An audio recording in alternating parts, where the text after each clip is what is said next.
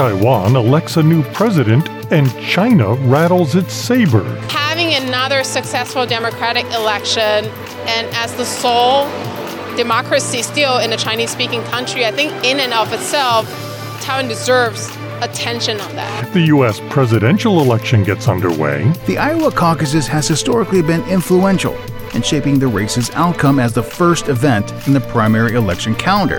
And every good romantic comedy about a king taking a new queen has this plot line. But this isn't a movie. It really happened. My name is Natasha, and I'm from Copenhagen, and I'm here to celebrate love. Today is Monday, January 15th, and this is VOA's International Edition. I'm Scott Walterman. Elections dominate the news today. In the next year, as we reported last week, nearly half the global population will vote in elections that will largely determine the future of democracy and other consequential events. One such election took place this weekend in Taiwan. Vice President Lai Ching-te, now president-elect, says he aims to maintain the status quo and will pursue a dialogue with China. Elizabeth Lee has more on reaction to the election results from around the world. With much celebration, history is made in Taiwan. And we do see the DPP winning an unprecedented third term of presidency. Taiwan's next president will be the Democratic Progressive Party's Lai Ching-te. Extremely happy. I feel exciting, but a little bit disappointed. George Zhang is disappointed because the DPP has lost control of the legislature. President-elect Lai says he aims to build consensus between the parties. The Kuomintang or KMT candidate, Hou You-yi, shares these parting words. We have to be united. We want a united Taiwan. While some KMT supporters fear war with China, DPP supporters say Taiwan's current president has bolstered the island's defenses over the last 4 years by strengthening ties with like-minded allies. Many of the DPP supporters here say they hope the next president, President Lai, will be able to continue President Tsai Ing-wen's policy of keeping Taiwan on the international stage. In the U.S., President Joe Biden says he does not support Taiwan's independence. House Foreign Affairs Committee leaders say in a statement, "We condemn Beijing's attempts to influence the elections through disinformation and military pressure, and applaud the people of Taiwan for upholding democratic ideals." Taiwan don't need to be independent again. Taiwan is already a country. We have our government. Chinese Foreign Ministry spokesperson Hua Chunying wrote on the platform X, saying the Taiwan question is China's internal affair. Whatever changes take place in Taiwan, the basic fact that there is only one China in the world and Taiwan is part of China will not change. The One China principle is a solid anchor for peace and stability in the Taiwan Strait. We will use exchanges to replace obstructionism, dialogue to replace confrontation, and confidently to pursue exchanges and cooperation with China. But Lai also says his administration will safeguard Taiwan from intimidation from China. Aside from the China issue, there is one more thing to note about this election. Having another successful democratic election and as the sole democracy still in a Chinese-speaking country, I think in and of itself, Taiwan deserves attention on that. In May, President-elect Lai will be inaugurated as Taiwan's next president. Elizabeth Lee, VOA News, Taipei, Taiwan. The Taiwan election has major global implications. Relations between China and the United States, for one. Joining us now to talk about this is Timothy Rich. He's a professor of political science and the director of the International Public Opinion Lab at Western Kentucky University. So basically, Lai made his pitch to voters, this is about war and peace, and that's what they chose, right? Yeah, I think you saw sort of the traditional dynamics in Taiwanese elections play out here. The sort of the role of Taiwanese identity, the role of the concern about China, and pre-election polls were correct, that Lai had a narrow lead, and it continued through the election. So now what is his first challenge? He has to deal with China's reaction, I assume. I think there's a couple of things. I think there's you have the expected reaction from China that this was their least desired candidate to win. They don't trust Lai. They don't trust the DPP. I mean, but that's all sort of old news. Like we knew. They knew that going in. We knew that going in. I think the big challenge is, night one, he talked about how he needs to work with other parties. And it's not just because he only won 40% of the vote, which means 60% were not interested in what he had to offer. But that his party doesn't have a legislative majority. So if there's anything that he's trying to get passed, he needs a dance partner. And that dance partner is probably Cohen's party, the TPP. So, do you think that's possible? I think that's possible. I think there's going to have to be some sort of deep discussions there on what can both sides there negotiate and what are hard passes. I think there's a few things. One argument is that TPP is a relatively young party. It's only started in 2019. Ideologically, it's less coherent or less structured, so there's probably more wiggle room. There's more likely, there's a greater likelihood to try to appeal to the TPP because that would give you just enough votes. That would give you 52% of the legislature if you can get them to vote with you, if you're the DPP. What I imagine you'll probably see is that you can negotiate on more domestic-focused items, perhaps military reforms or U.S. Purchases of U.S. Military aid, but beyond that, I'm not exactly sure what that wiggle room is going to be. Speaking of the United States, so they were shouting questions at President Biden as he was getting on the helicopter. And, yes. The thing that we could hear him say was, we're not for independence, which is status quo. Exactly. And I understand sort of why you would throw that out there. There's, a few reasons. First of all, the DPP historically was a more pro-independence oriented party. They've considerably moderated in the last 8 years. They see the status quo as de facto independence, whether or not they say it in those words. So I don't really think we shouldn't expect a change in U.S. policy or a change, frankly, out of the DPP from the last administration. And I think this was, you may see Biden's actions there, his statement there, as a reminder of what the status quo is for those who may not have been paying close attention or those that are expecting that China is going to do something big after this election. Are there still people, in the run-up to the election, there were a lot of stories about individuals and segments of society, and there was at one time a fairly large segment of Taiwan that wanted to be Chinese. Does that still exist?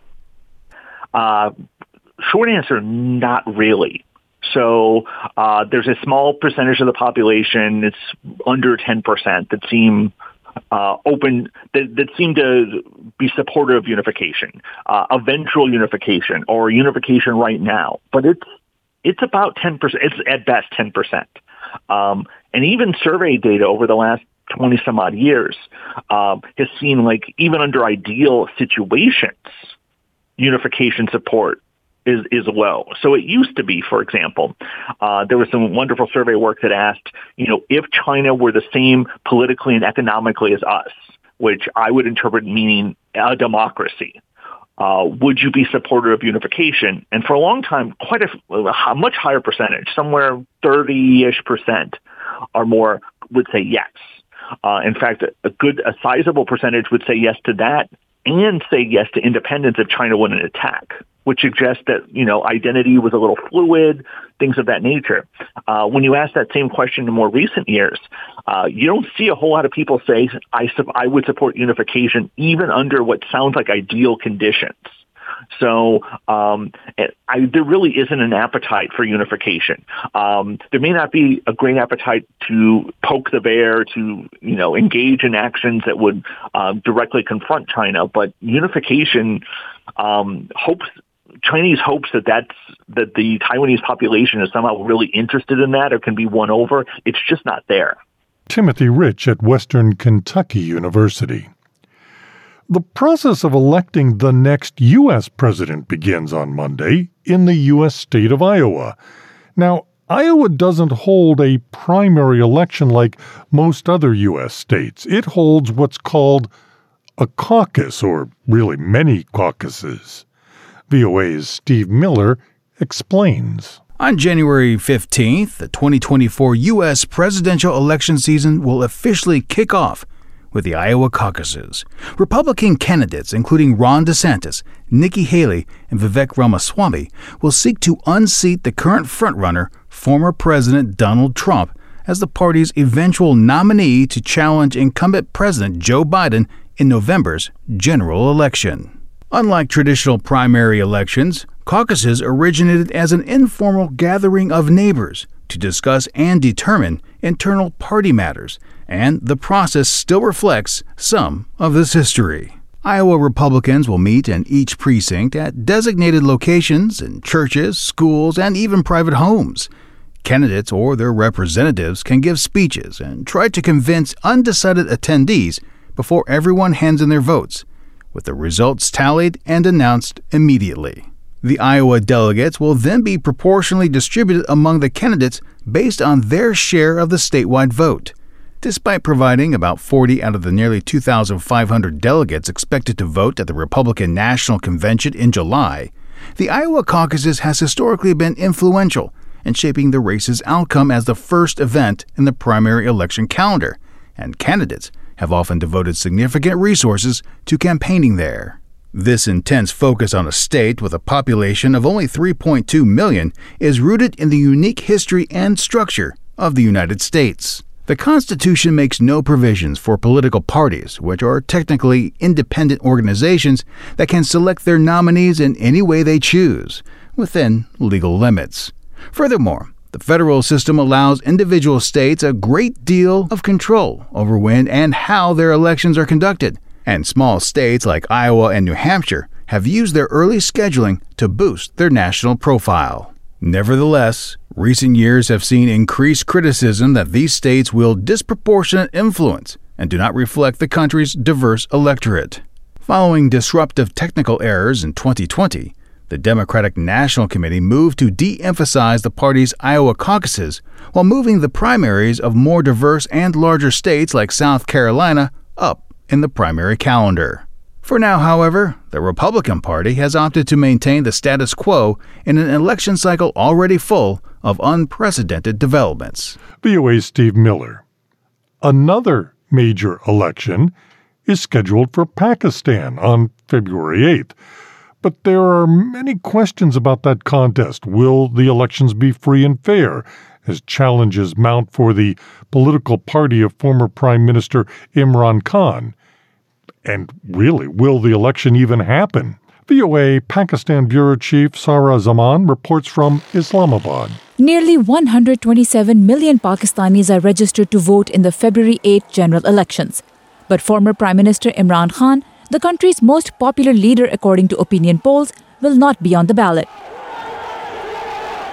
He's in jail on corruption charges and disqualified from running for office. His party, Pakistan Tehreek-e-Insaf or PTI, is struggling to campaign freely in public and online. Gohar Khan is chairman of PTI. The most important is the most of the leadership is in hiding. It is actually being arrested. Our political leaders and supporters are actually being harassed. Calling PTI's pre-election troubles a manipulation of the electoral landscape, the country's Independent Human Rights Commission has said elections will not be fair, free, or credible. Three-time ousted former Prime Minister Nawaz Sharif's party is seen as the establishment's favorite. Like Khan now, Sharif was disqualified from running for parliament before the 2018 vote over corruption charges. He had also fallen out of favor with the powerful military. Observers say seeking the military support to come to power has weakened all political parties and eroded voters' faith in elections. Sharif's close aide Khwaja Asif agrees. We are all culpable in this tragedy that we are facing. We have to find a solution, and the best way is to find that solution after this election. But uncertainty looms over whether the February vote will happen at all. The general elections have already been delayed nearly 3 months, and some politicians are pushing to delay the polls a few months more, citing security threats and a harsh winter in parts of the country. The campaign season also lacks its usual hype. Fafan's Rizvi says this uncertainty is a big problem. Uncertainty that may lead to low turnout is a red flag. Pakistan's caretaker government says elections will happen as scheduled, but that it's up to the Independent Election Commission to ensure the vote is free and fair. Murtaza Solangi is the government's information minister. We cannot be monitoring Election Commission of Pakistan. It's not our job. We are there to facilitate in every manner that they may need our help. Financial, administrative, and security. That we will continue to provide. With PTI losing its iconic election symbol, the bat, on Saturday night, its candidates will now have to run as independents. Sara Zaman, VOA News, Islamabad.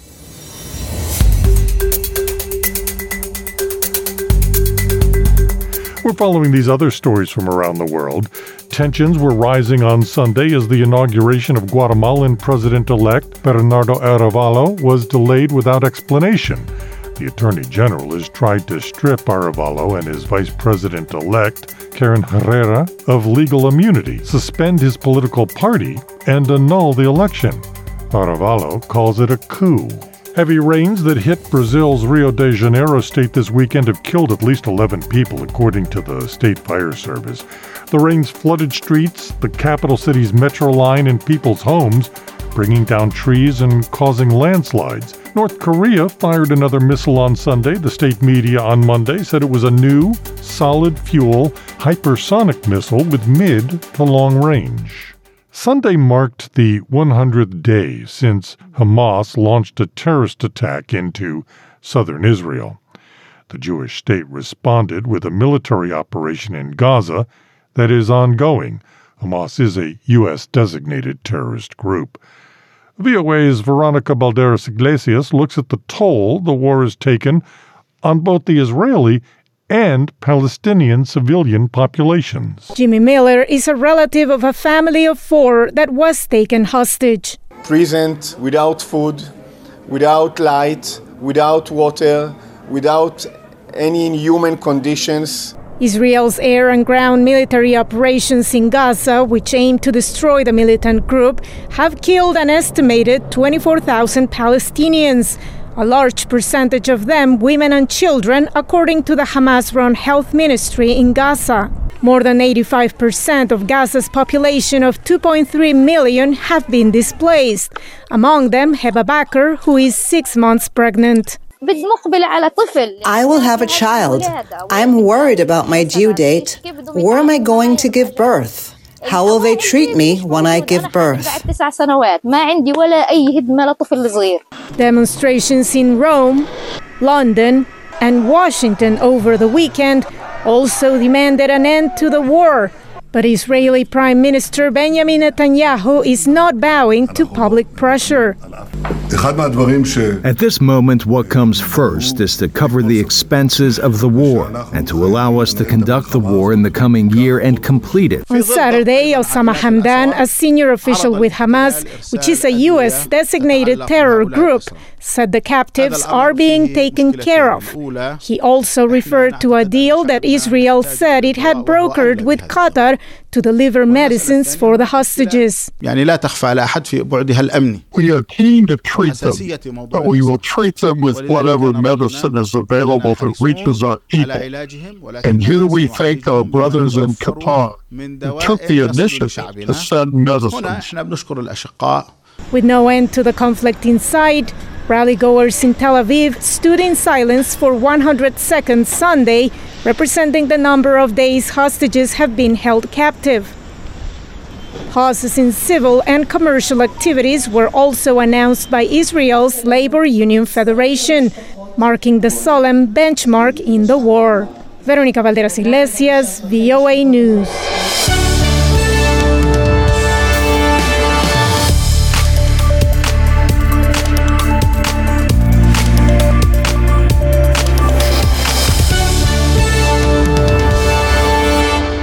VOA's International Edition continues. I'm Scott Walterman. And finally, Denmark's Queen Margrethe abdicated the throne on Sunday, automatically making her son King Frederik X, with more than 100,000 Danes turning out for the unprecedented event. His accession to the throne makes his wife Mary the Queen. Now, she's not Danish by birth. She was born on the Australian island of Tasmania. So here's the best part. She and then Prince Frederik met in a chance encounter in a busy Sydney bar during the 2000 Olympic Games.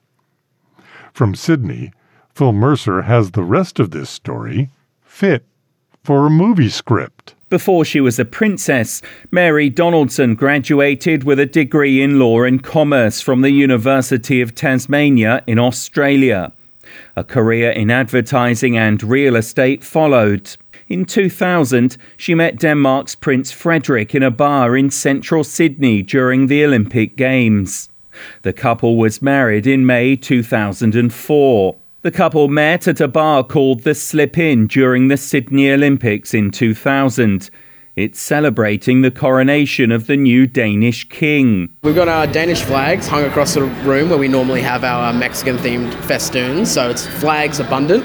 We've also got 2 thrones set up in the main Slip-In area. People to come down and take a photo with a crown or a tiara if they please. The bar in central Sydney has over the years become a destination for Danish tourists. My name is Natasha and I'm from Copenhagen. And I'm here to celebrate love and with Queen Mary, becoming queen. Mary renounced her Australian citizenship many years ago, but her journey from working in real estate to the Danish royal family has been closely followed here. She will be the world's first Australian-born queen. Phil Mercer, VOA News, Sydney. This has been International Edition on the Voice of America. On behalf of everyone here at VOA, thank you so much for joining us. For pictures, stories, videos, and more, follow VOA News on your favorite social media platform and online at voanews.com. In Washington, I'm Scott Walterman.